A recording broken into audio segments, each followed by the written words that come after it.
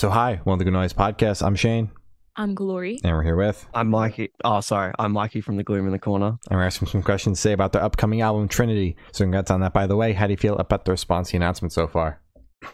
Yeah, pretty, we're super stoked with everything, of course. I think, this is, compared to, the last releases, this has definitely been, a huge influx of people, and we're really happy with the response.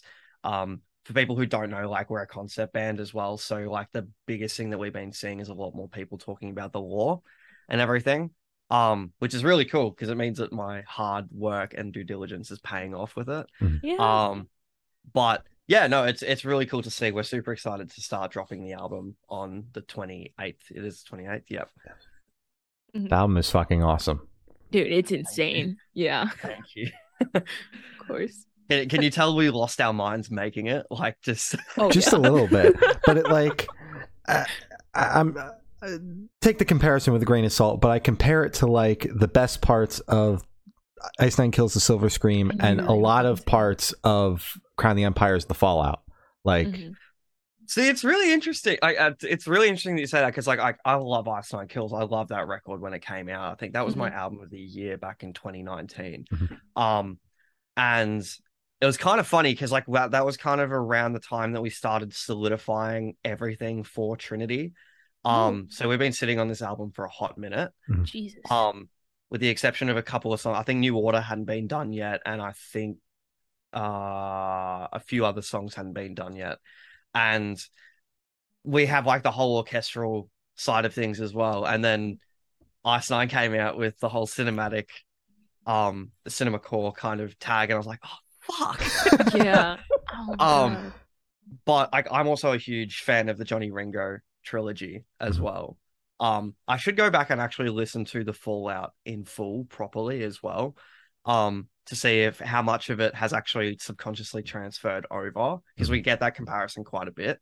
But yeah, no, I it's two names that I loved growing up, so I'm super stoked that made their way into the music. Hell yeah. So is there any meaning behind the album title or cover art? Yes. So as I said, we're a concept band. And our story focuses on three individuals from the way that the lore kind of works is we like to see it as a TV show, right? So all of our releases up until Ultima Pluvia in 2020 focused on one arc and one set of characters. This is kind of the start of the new arc and focuses on a new set of characters. Who are actually characters who died in our old arc, and Trinity focuses on their journey through hell to come back to life in a Dante Divine Comedy kind of style tale. So Trinity represents the three characters. Of course, it also kind of represents the album as a whole. Because the way that we kind of like to see it is it's split up into three acts. There's a lot of symbolism around the number three as well. There's they have to obtain three items in order to perform this ritual and get back to the realm of the living and stuff like that. So there's a whole heap of different little pieces, I guess you could say, that represent the number three throughout the record. But those are kind of the main two. So the album art is set in the story from the point of track 9, Gravity, which is when they actually perform the ritual, and that's where the portal is and stuff like that, and they're fighting off a horde of demons and all that fun stuff. So that's where the album art comes from. And again, kind of funny story with the album art. I had that planned out 4 or 5 years ago. I knew exactly what I wanted the artwork to be. And then I think it was in November of 2020, I think Microsoft put up a post, was it advertising a new Minecraft expansion pack? And it is shot for shot, pretty much a replication of that album art. I'm are you fucking kidding You guys me? sat on the record for too long. First, Ice Nine Kills did it first. I know. And then Microsoft did it first. I think it was I think there's three characters. There's a portal. It's in the nether realm and shit like that. I'm are you fucking kidding me? That's too ridiculous. good. That's too good. I know, it's wild. I was That's fine. It's Minecraft. Nobody's gonna care. But So, do you ever want to make this into like a movie franchise? If you ever have course, like the all the budget for it? time. Yeah. Oh my God. Because All the just, time. oh, that's so crazy. Because you have an entire fleshed out story. That's incredible. Yeah. We I mean, we try to get as close as we can with the music videos within logistical what's the term? Just as close as we can get. Um so I think Ronan's probably like the music video for Ronan was probably the closest we've actually gotten to dropping people into that world. Pandora's Box does a pretty good job of it as well. Mm-hmm.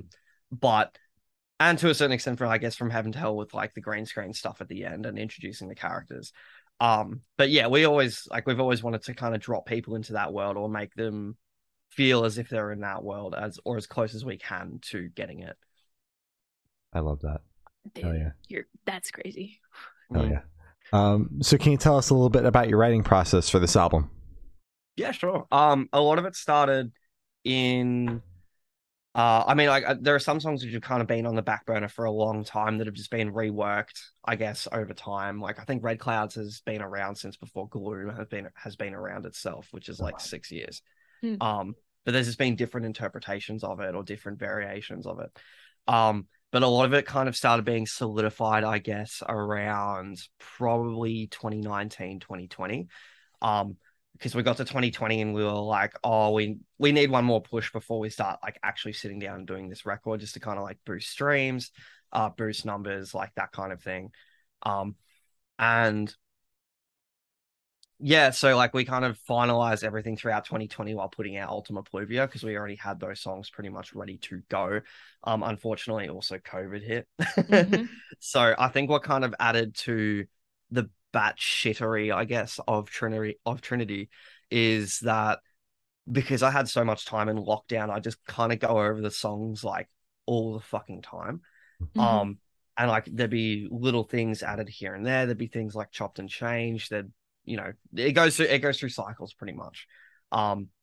And yeah, so like a lot of it was kind of finalized by the end of 2020. And that's when we started looking at producers and everything for the record because it was kind of at that point looking like we were coming out of lockdown here in Melbourne. For those who don't know, like we had extremely harsh lockdowns. Yes. I think we spent 285 days or something like that in lockdown, which is nuts. It's like 5 days here in the US. Dude. Yeah. Right?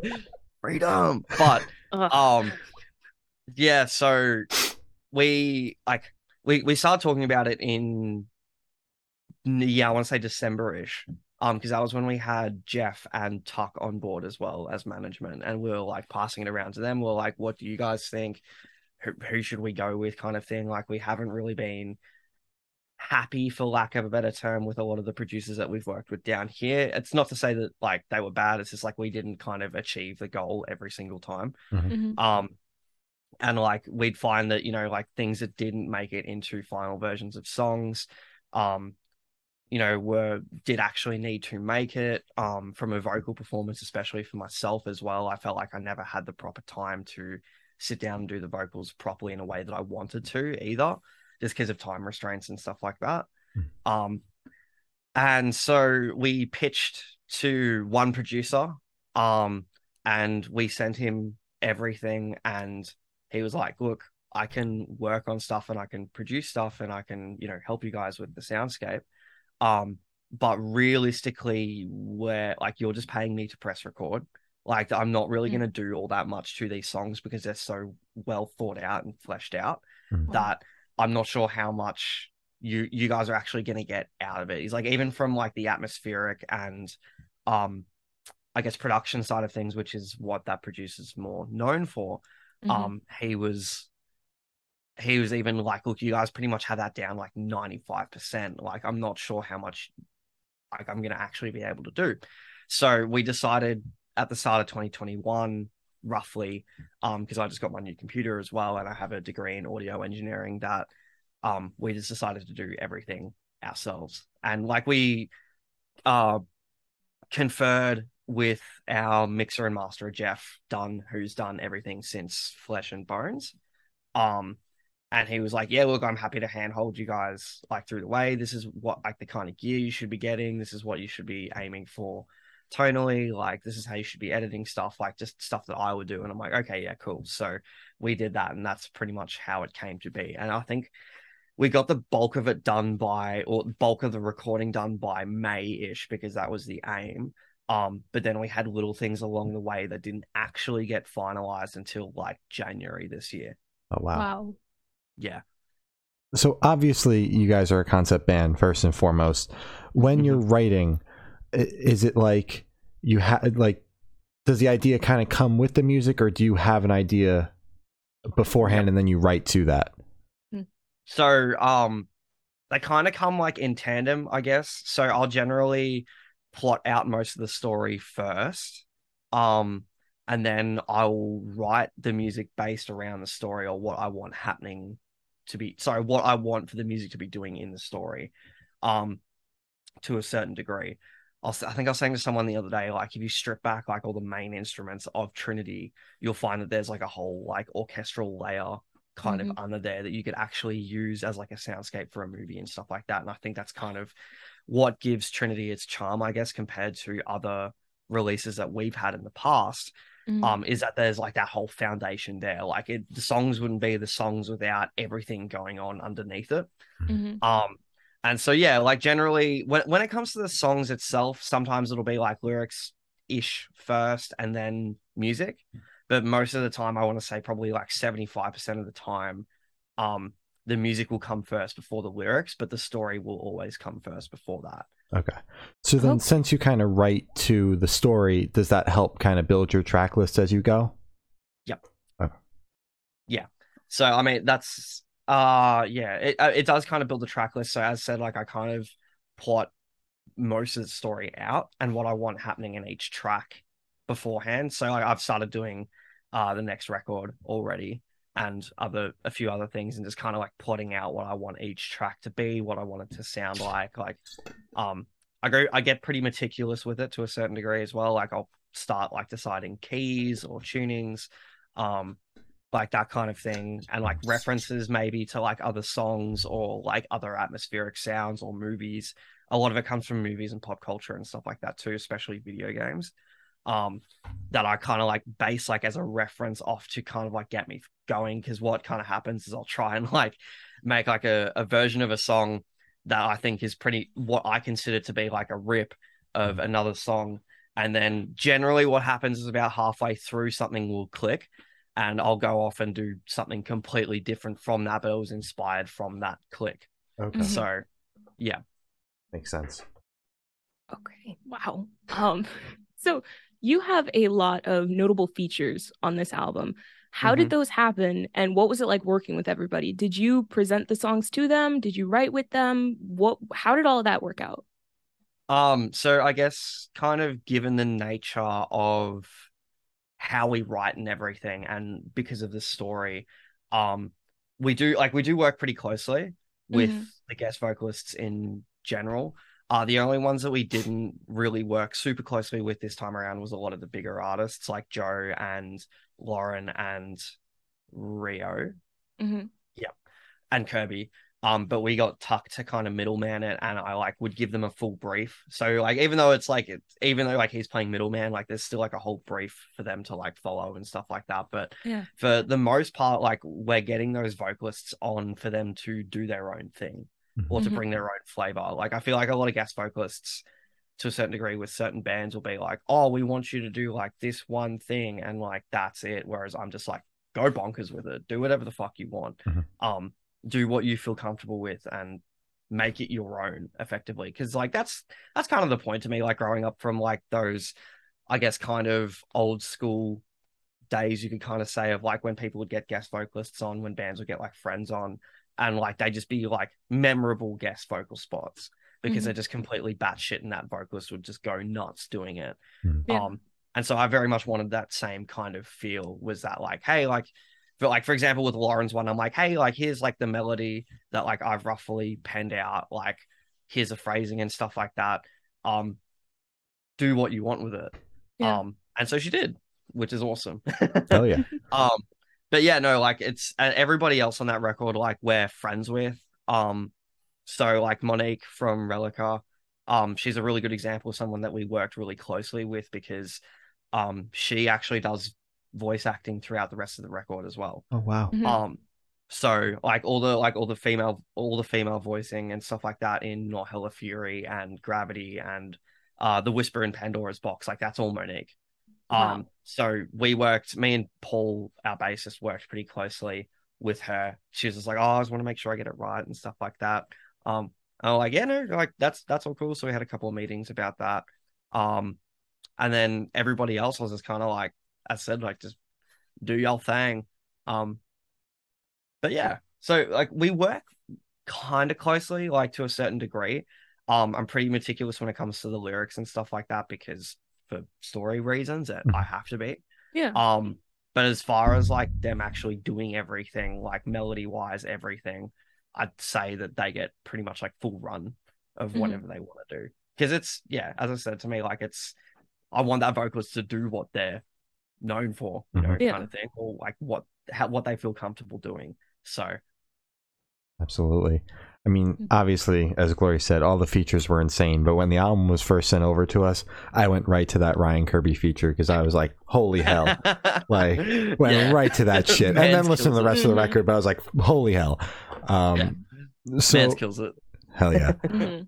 So what song on the album took longest to write, and which one is your personal favorite? Fuck. I mean, like, contextually, I guess time-wise, Red Clouds, because it's been sitting in the bank for like 7 or 8 years. Yeah, it's been around for a long time, but I guess like it doesn't also really count because we've chopped and changed it so much. But I think the one that I spent the most time on and being meticulous about was Hail to the King. And it's also my favorite.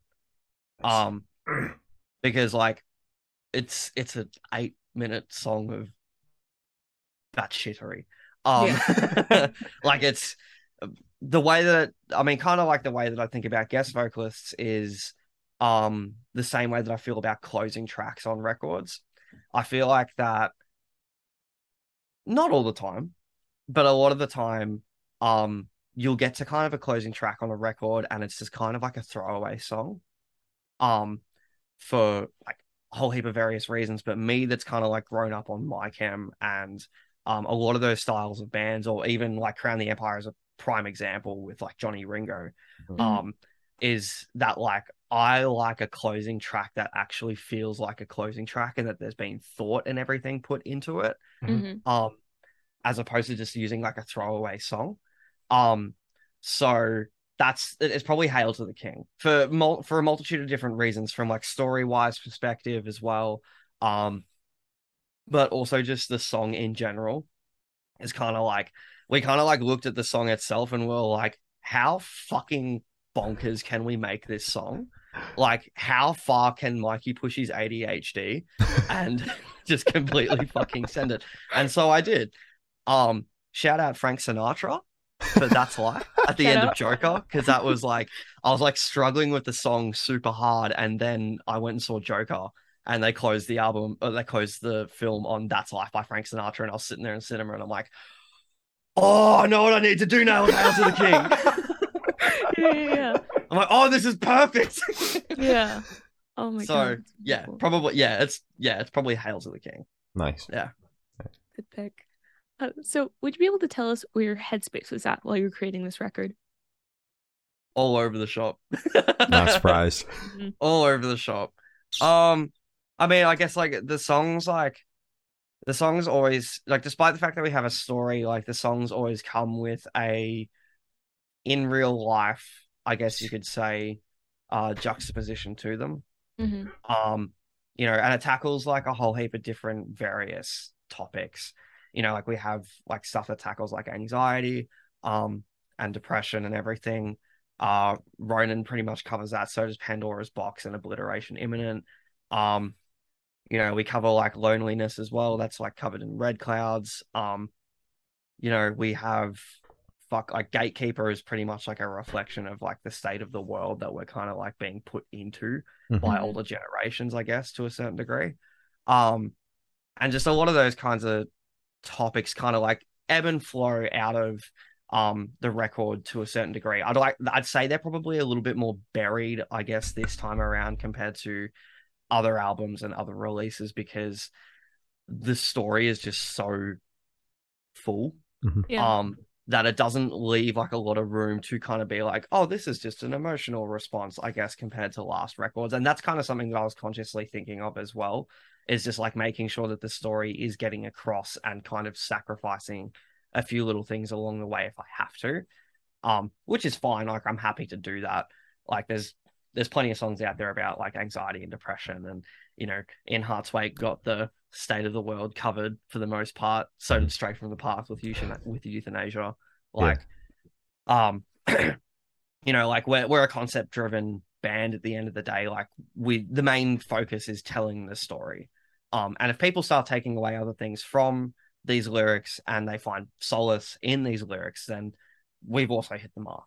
So, hell yeah. Yeah. So how do you recommend your fans to listen to this album for the first time? Should they do it in the car with friends, dark with headphones on? Is it a workout album, party album? What do you personally recommend? With a big set of speakers in a living room. Oh yeah. Yeah.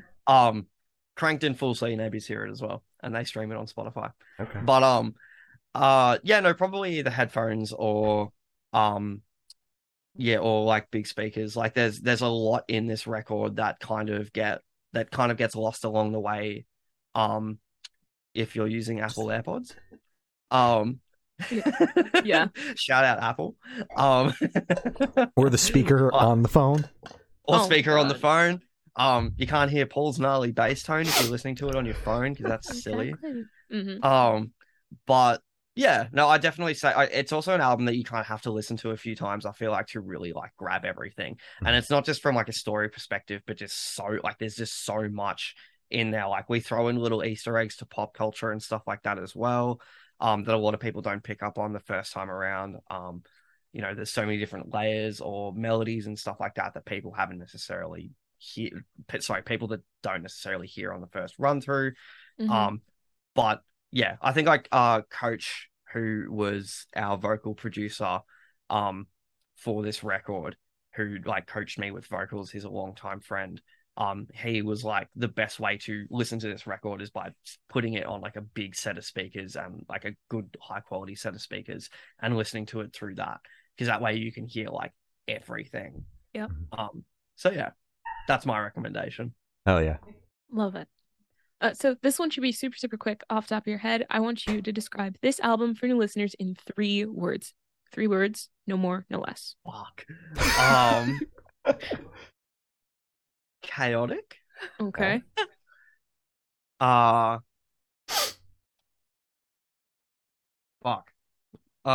This should be super. Is that one quick. of them? Yeah. Fuck. Yeah, actually. Okay. Actually, no. I have 3 words here on my wall. Alive. Fuck. That's perfect. That's perfect. I think that perfectly describes the album, honestly. Yeah. I'm sold. Yeah. Like, by the end of it, yeah. Yeah.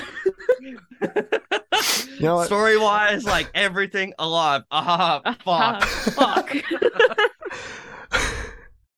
So, in that same train of thought, is there a certain feeling or emotion you want listeners to have while going through the album? No, as said, like, it kind of like, it's like a TV show. Like, there's going to be ups, there's going to be downs. Like, there's a whole array of different emotions displayed and stuff like that on the album. I guess like the only thing that I can kind of say emotionally is just, you're not going to be prepared for what comes next in the record. I feel like that we have. It's such like all over the shop makes it sound like bad and chaotic, but that's kind of like, I guess the best way to describe it is like each song is different from the last. At least I feel like that. And you're not going to be expecting each track or each feature to be like what it is. There are some obvious ones that you can point out, like Rio is obviously going to be bonkers, and Joe is going to be bonkers, but like I'd say with everybody else, it's not necessarily going to be features that you expect as well. Okay, perfect. So what is your favorite memory that you made while creating this album? Uh-oh. Fuck, that's a good one. I mean, my mind immediately goes to, we had this argument for 10 minutes about whether or not a cheese platter is a dessert or not, Oh. and we got it on video. Mhm. So it's kind of like solidified in our memory now. But yeah, I'd probably say that because it's just back and forth like the entire Yeah. time. But I who also won? got really who won? Mhm. I did because I used to work in a restaurant. I have first-hand knowledge. Yeah. But yeah, I'd say probably the cheese platter argument is a really, really fucking good one. Mhm. I also beat the shit out of Paul's guitar because he had like we used his guitar for tracking the record, and it's like this custom built like baritone Telecaster that has a tuning bridge in it which makes everything keep tune. So Mhm. it's meant to make my life easy, but it fucking didn't. And it was just they just got to a certain point where we needed like noise feedback, Mhm. and I just grabbed the guitar and just quite literally beat the shit out of it in frustration. No. Oh no, not like hard. I didn't break it or anything like Oh, that. oh But I my just, God. I just like You just tapped the beat the body shit like out a of it, whole yeah. heap. Yeah, I beat the shit out of it Yeah. to get that resonance feedback, and I was just like, oh, that felt so much better. Yeah, after it's like getting you took that. this very nice guitar and quite literally beat the shit out of it. Yeah, I was Yeah. like, oh my God, you broke it. No. No, Okay. no, We're good. no, we're it's good. fine. Well, it's not fine. It's still the Telecaster. But it still gave me a whole heap of trouble. But Exactly. at least I got to get some frustration out of it. But Exactly. yeah, probably those two. I guess like doing most of the vocals and stuff like that as well. I was saying that like for people who don't know, Coach or Stephen Canatelli. He's a band coach down here in Melbourne that kind of like helps a lot of local bands out with kind of solidifying their live set. And providing advice. Like he's been in the industry down here for like 20-ish years now, I want to say. Like he's been on the road since he was like 16 years old. Oh wow. Wow. Yeah. So he's an old man. He's also kind of like my dad.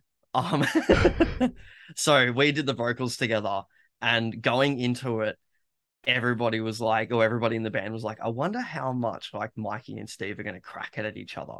And we only cracked it at each other the once. Oh. In the entire 5-week process of us tracking vocals. We figured out that we spent 150 hours together tracking vocals, and we only cracked it at each other the once, and that's because I was hungover the next day and I thought that I couldn't do something, and then he was like, no, just fucking do it, dickhead. Gave me a smack, and then like I did it in the next take, and I was like, oh, fair enough. Oh my God. That's impressive, man. 150 hours? Mm-hmm. How did you guys like not go like completely insane, like give up on music after all that? Oh, he technically did go insane. There's a thing that we like to call music schizophrenia, where like it got to a certain point where like I have this as well, just as a writer, where you can hear melodies in the background that aren't necessarily there, and it's really good for writing out like different parts and stuff like that to kind of help build out the soundscape. Mhm. But he started having it with vocal melodies that weren't there. And we'd be listening back to stuff and he'd be like, hey, where's that harmony that we did? And I'm like, what harmony? And he's like, what do you mean? And I'm like, we never tracked that harmony. And he's like, What do you I've spent mean? too much time in this room. Oh my God. So we quite literally sent each other insane, which I think is really cute. But like, Yeah. Love that. God. Love that. So picture this, you're on tour, you're at a gas station for a rest stop. What is your snack of choice? oh, fuck. What did we get last tour? I stopped and got Doritos and coffee. Mhm. I can't operate without my morning coffee.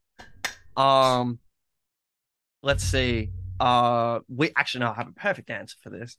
On the drive between Melbourne and Adelaide, so for people who aren't Australian, every drive between each major city where we play is roughly 8 to 12 hours. Jesus. Oh my God. Christ. Yeah. That's why touring Australia sucks. That's Yeah. why touring Australia, there's 4 dates, but it takes a week to do the run at least. Yep. It's real funny. I was talking to do you guys know a band called Weeping Wound? I don't think doesn't so. ring a They're bell. from Florida. They're Oh. they're really good mates of ours. I was talking to Dylan, their vocalist, about it, and he's like, "Oh, we got such a long drive ahead of us." I'm like, "Oh yeah, where are you driving to?" He's like, "Oh, we're driving 3 hours down the road." I'm like, "Fuck you, Oh, fuck you." 3 hours? Suck it up. Oh, that's cute. Right. Oh my God. Anyway, in between Melbourne and Adelaide, there is a little country town called Keith. It's about 3 hours out of Adelaide. And they have country fried chicken or Keith fried chicken, which so KFC. Okay. But we Yeah. always stop there on the drive to and from to get food, and we always get fried chicken there. Nice. Okay. Even our drummer Nick, who's vegan, Oh. he doesn't get chicken, but Oh, like he gets okay. food and stuff like that. But every time he goes in, he's like, "Fuck, I could break veganism today." I He's could, I like, could." I might do it. You know, Yeah, he's like, "Oh, Today I'm might be getting the day." close." the day Yeah. that you Today guys, might be the the day, day. the day you guys are in a bus and there's a bathroom right there. Maybe he'll do it. Maybe. Yeah, maybe he'll do it. Yeah. Yeah. So on the topic of food, if the band was a dish, what dish would the band be and why? Oh, fuck. Fuck, that's a really good question. I wish Paul was Thank here for that question. Because yeah, him and Matt are like big foodies. They're like always constantly going out to eat to restaurants and stuff like that. Fuck. What was it that Paul said on his list the other day? It was a type of carbonara. It was like a type of spaghetti carbonara, I think he said. Fettuccine carbonara? That's it. Mhm. So we'll go with that. But for me personally, we have what's called a halal snack pack down here.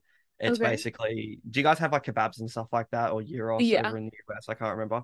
So, it's like a foam box with chips down the bottom Mhm. with cheese, and then it's halal lamb and chicken, topped off with garlic sauce, chili sauce, and barbecue sauce, Oh my God, that sounds amazing. and it fucking destroys you. I'm Oh, vegan I and that bet. sounds good. Yeah, yeah. So you say there are vegan options as well. All right. Oh, there you go, Shane. There we Yeah. go. Perfect for me. So Yeah, for you can get falafel ones. Yeah. nice. Mm-hmm. Mm-hmm. So for the last couple questions, we're going to shift completely away from music and go straight to death row. Boom. So if you're on death row, what would your last meal be with a drink? Oh fuck me, dude. You're dying So right many now. options. So many options. Right? Fettuccine carbonara. No, I'd probably choose my mum's spaghetti. Oh. Classic Chloe response. That's Mhm. always been my number one spot in the last 25-ish years that I've been alive. Fair enough. As for a drink, it's probably a three-way tie between like a Coke, a vodka soda, or like an Asahi beer. Oh, yeah. Yeah. Why not just get all three? Okay, we'll do all three then. There you If go. if I'm dying, then fuck it, get all three. Why There you not? go. Exactly. Yeah. Yeah. So if you could live in one fictional world for a week, where would you live? Mine. No, I'm kidding. That would suck. That would suck. just It's like going to GTA hell for a on second? crack. Yeah, Yeah. it's like GTA on crack. Fuck. If I could live in one fictional world for a week, where would it be? I'm tempted to say Harry Potter because of the amount of destruction that I would cause. Oh my God. Yeah. Like a lot of this, like a lot of the arc focused around like a fictional organization that deals with like the supernatural and the paranormal. Kind of like the SCP Foundation. Mhm. But like they're police officers as opposed to prison guards. Mhm. So I feel like if I got dropped into that world, it'd just pretty much be that. Like Mhm. you don't need 7 books to kill Voldemort. A No. Glock will do. Like Oh my God. It could have been over in book one. If It you could have were been there. over in 2 minutes. Exactly. Wow. Wow. So yeah, let's go with Harry Potter. That's good. It's crazy. You don't want to go to like a potion class or anything. You're just like, no, I just want to shoot Voldemort. Yeah, like come Why on, not? come on, get it done. It'd be easy. Exactly. easy. Get it over with. Yeah, or maybe knives in Britain's case because they Oh. don't, they're like us. They don't have guns. True. But Yeah, roll with that. All right. So I have the honor of asking the last question, and every single person that we've spoken to have said that it is the most important question. What's your favorite color? Fuck. Tough one. It flips between red and green each day. Yeah, Christmas. It flips. Because I love red. You can probably see from my light up keyboard. Yeah. But also as a huge Halo and Doom fan and their armor color, I've got to go with green too. Fuck. Let's bank on red because everything else in this room is red. But your walls are green. Well, there we go. Yeah. Best of both worlds. Best of both worlds. There you go. You got it. Love it. So as I said, that's all the questions we have today. Is there anything that you would like to plug? October 28th, Trinity comes out. Please pre-order it. That's really it for now. That's all I can legally say. I'm not allowed to say anything else. But yeah, for legal reasons, I will stop talking now. But yeah, no, pre-order the album, pick up some merch. I think. Oh no, we do have a new Halloween shirt coming as well. That should be dropping next week, I think.